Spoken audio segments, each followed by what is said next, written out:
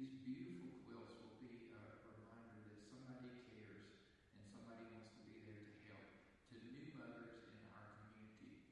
Lord, I pray for everyone who helped to make these quilts. May they know that they're being a blessing to others. For everyone who receives these quilts, for each family, for each baby that rolls around and plays on this beautiful quilt, for each mom that every time she sees these bright colors, she knows that somebody cares and somebody loves them. We pray your blessing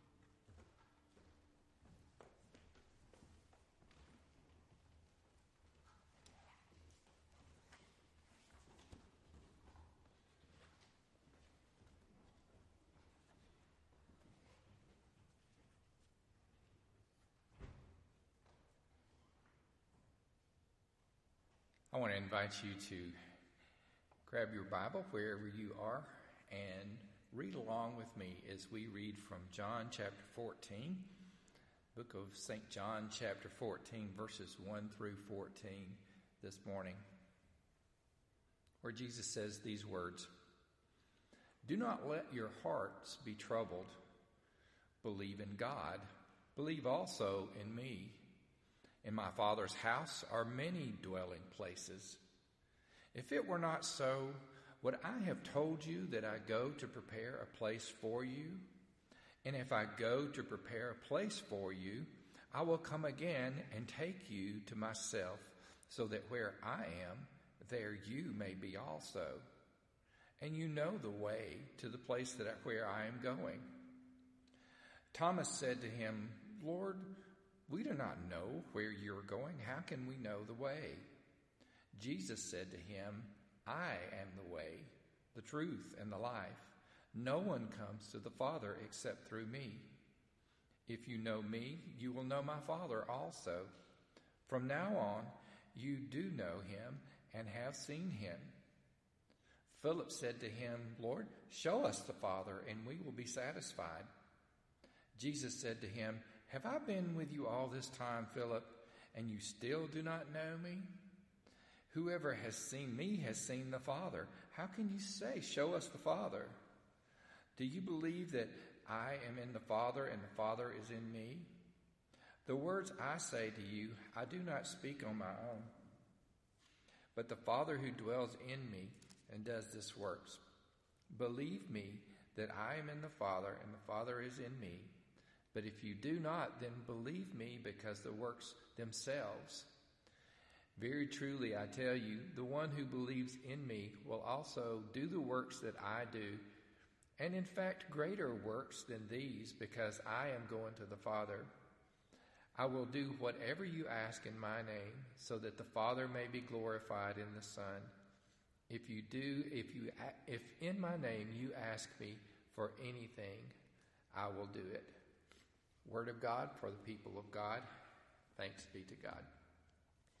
Well, would you care to guess which day of the year has more phone calls than any other day of the year? It would be Mother's Day. That'd be a great guess, wouldn't it? It is, in fact, Mother's Day. And I understand that totally, because I will be calling my mom today, and I can't be with her in person today, so a phone call is going to have to be a poor substitute of getting to be in her presence in the same room. My mom is an awesome mom, so shout out to my mom. My wife Tammy is also an awesome mother, so shout out to my wife Tammy and every mom out there, all the amazing women who help mother us. I want to say thank you for that. But sometimes we're separated from our moms. I know many of you, as I'm talking about making phone calls, many of you wish that you had a phone line to heaven where you could talk to your mom today that way. But thinking about being separated from my mom today and how that is true for a lot of people caused me to have a flashback to one of the earliest memories I have. I think I remember things from when I was about 3 or 4 is about as early as I go back to my memories. But I have a really vivid memory of going with my mom and dad to Memphis, which was a big deal for me. I grew up in a small town, and going to Memphis was a big deal. But we were going to a hospital to see one of my grandparents.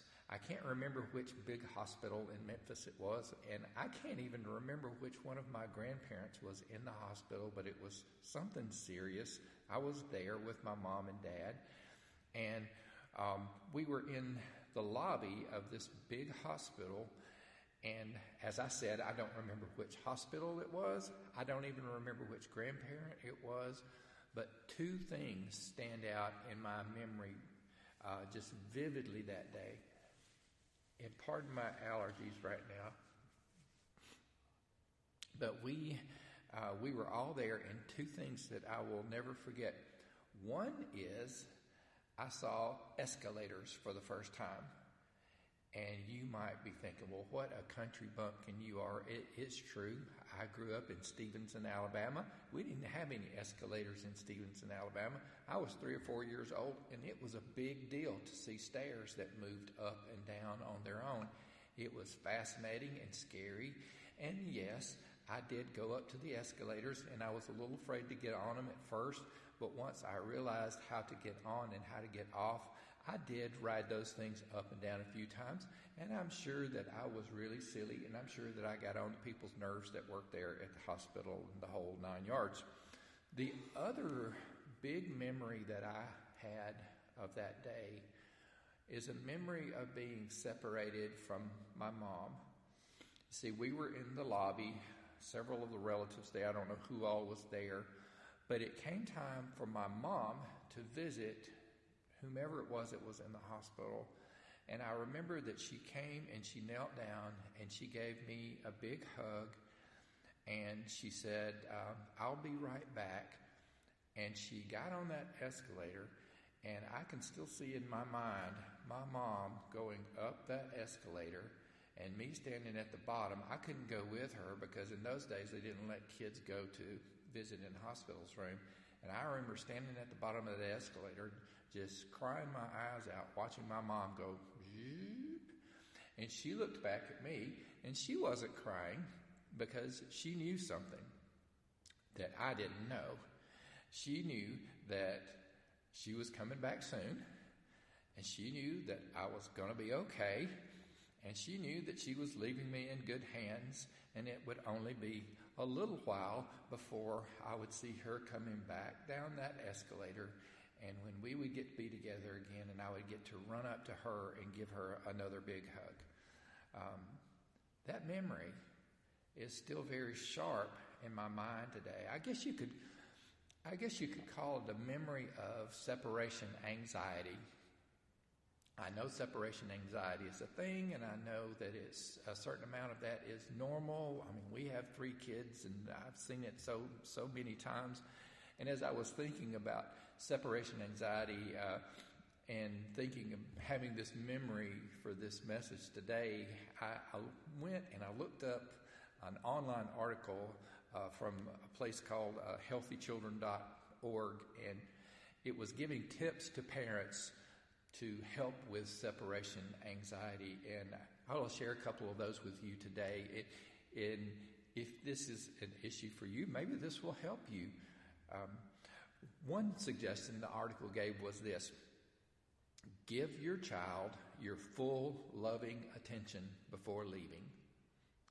Don't be looking at your phone, don't be looking at anything else.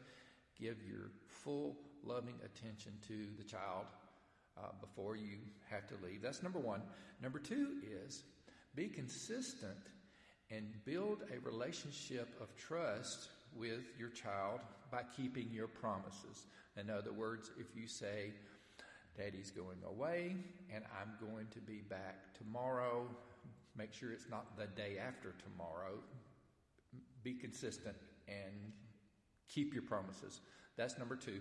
Number 3 is leave a special blanket or stuffed toy or something with your child as a reminder that you are coming back and that you will keep your promise of returning. So I think those are really good tips. I think I've tried to use some of those with our own kids when I had to go away for different things. But it also kind of reminds me of what Jesus did with his disciples in this scripture in the Gospel of John chapter 14 that I read just a few minutes ago. You see, in this situation in John 14, Jesus knew something that his disciples didn't know. He knew that their world was about to change big time. He knew that he was going to be going away from them for a while, but he also knew that it was going to be okay. And he knew that someday they'd be back together again. And so Jesus did, I want you to see this, he did what that article said that good parents should do for their children. One is, Jesus gave them his full loving attention. I mean, he shared a meal with them. They were all together. We know it as the Lord's Supper, right? It was a very close, full, loving attention time at the meal. And after supper, Jesus wrapped a towel around his waist, and he got down and he washed their feet. You talk about full attention. He had their attention for real, and he washed their feet, and he taught them a lesson. And then he let them know that he loved them, and he let them know that he wanted them to love each other. So that was number one that Jesus did. Number two is Jesus had already built a special trusting relationship with them, so much so that they knew that when Jesus made a promise to them, that he was going to keep it. And I want you to think about the promises he made that day. Here are the promises. Some of them he made. He said, "In my Father's house are many dwelling places. If it were not so, would I have told you that I was going to prepare a place for you?" In other words, you know me. Would I have told you something that wasn't true? I wouldn't tell you something that wasn't so. You can trust me, and they knew they could. He said, "I'm going to prepare a place for you. And I'm going to come again and take you there to myself, so that where I am, there you may be also." There's the promise. We're going to be together again. The gift of my presence is going to be yours again.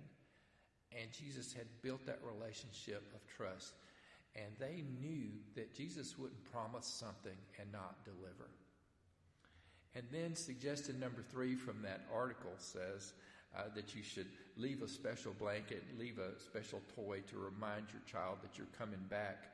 Jesus did better than that. He didn't leave a blanket. He didn't leave a stuffed animal. He left them the promise of the Holy Spirit.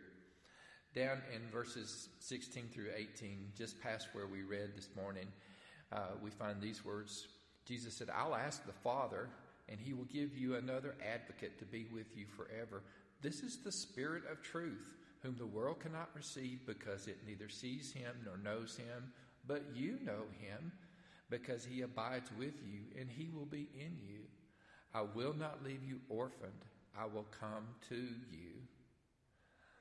The Lord's presence would live with his disciples, and the Holy Spirit would abide in his disciples. That same Spirit that is with us, that is in us, the gift of the Lord's presence. And we know that. We know that. We know how special presence is, especially over the last 2 months when we have not been able to be present with one another like we want to. We know how special it is. That's why Jesus says, "Look, don't let your hearts be troubled," because it is troubling when we don't have that presence. Presence is a gift. But here's what I want to emphasize this morning.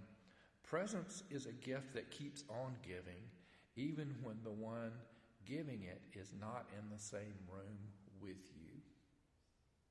Presence is a gift that keeps on giving, even when that one who is giving it isn't in the room with you.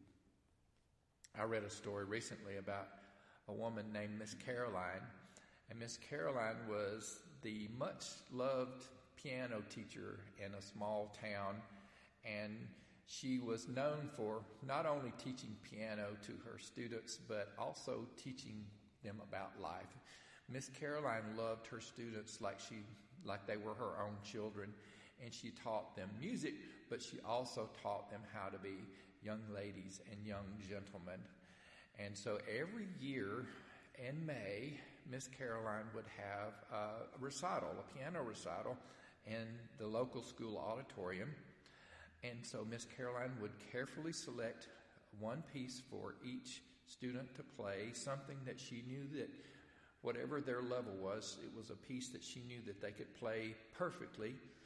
And she would just drill them on that piece that they were going to play for the recital, but she would also drill them on how they're going to walk on stage and how they were going to bow to the audience and adjust the stool just right, back straight, hands in the right position, then play your song, and then get up and face the audience as they're applauding again, and bow gracefully and make your exit off the stage. She drilled and drilled and drilled.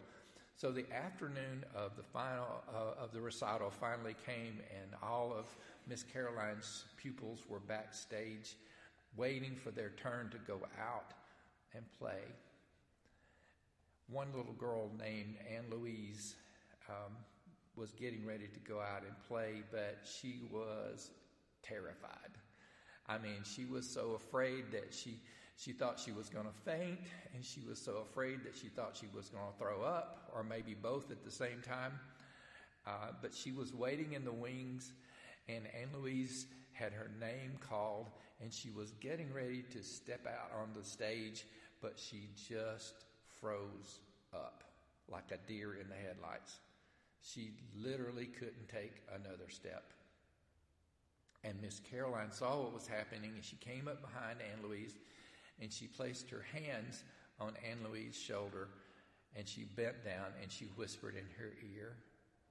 She said, "Honey, you have worked so hard, and you know this piece, and you have nothing to fear. And I want you to remember, Anne Louise, I am counting with you all the way." And then she gave her a little gentle push, and Anne Louise did it. She walked out there on stage, and she took her bow, and she adjusted the bench, and she had straightened her back, and she had her hands. And just before her hands touched the keys, she remembered the words Miss Caroline whispered in her ear, "I am counting with you."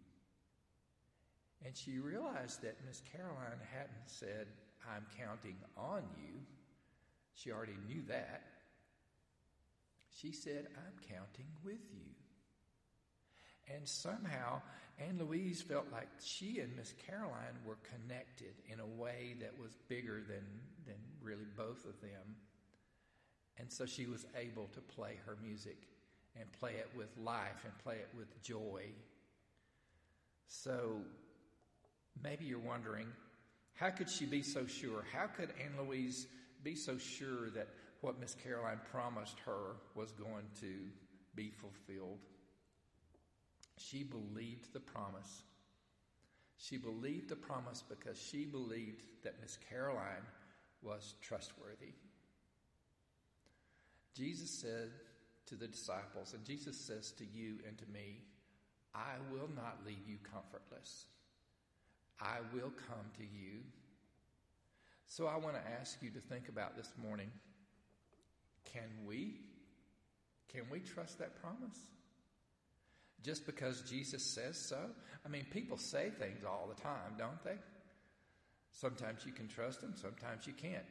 I heard an interesting story recently about Abraham Lincoln when he was in a debate with one of his political opponents. Back and forth in the debate they went, and Lincoln asked his opponent, "How many legs does a cow have?" And his opponent kind of huffed and in disgust. He said, "Well, 4, of course." And Lincoln said, "Well, now suppose that you call the cow's tail a leg. How many legs would a cow have then?" And his opponent said, "Well, 5, of course." And Lincoln said, "Well, that's where you're wrong, because calling a cow's tail a leg doesn't make it a leg." So we need more than words, don't we? These are heart-troubling times. We need more than just words. We're missing each other. I know that. I miss you. Many people are missing their moms today. Many moms are missing their children today. And all of us, are feeling so nostalgic for times when we thought that things were normal, we just took for granted. So we need to hear those words this morning. Don't let your hearts be troubled. I'm going to prepare a place for you. I'm going to leave the gift of my presence with you. And that gift is going to abide with you always. But just saying those words doesn't make it so. What makes it so is that those words came from Jesus, who not only tells the truth, but is the truth. So you already know, don't you, from countless sermons and countless messages from countless preachers, that Christ is counting on you. And it's true. You and I are the hands and feet of Jesus. He's counting on us. But I want you to hear this morning. Just like Miss Caroline and Anne Louise, Christ is counting with you. Receive the gift of his presence today. Your friends and your family, your church family, whom you long to see and who long to see you, will get to see each other again some sunny day. They're counting with you too. Did you know that? They're counting with you. Let them know you're counting with them. Send them a text, send them a call today. Say, hey, look, I'm counting with you. You're not alone. That's what we all need to know. You're not alone. In the name of the Father, and of the Son, and of the Holy Spirit, who abides with us and in us always. Let's pray. Lord, thank you for reminding us that you're with us.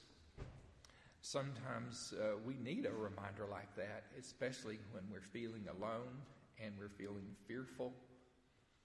Help us to receive that message deep in our hearts so that our hearts would not be troubled. Thank you for the gift of your presence. In Jesus' name, amen.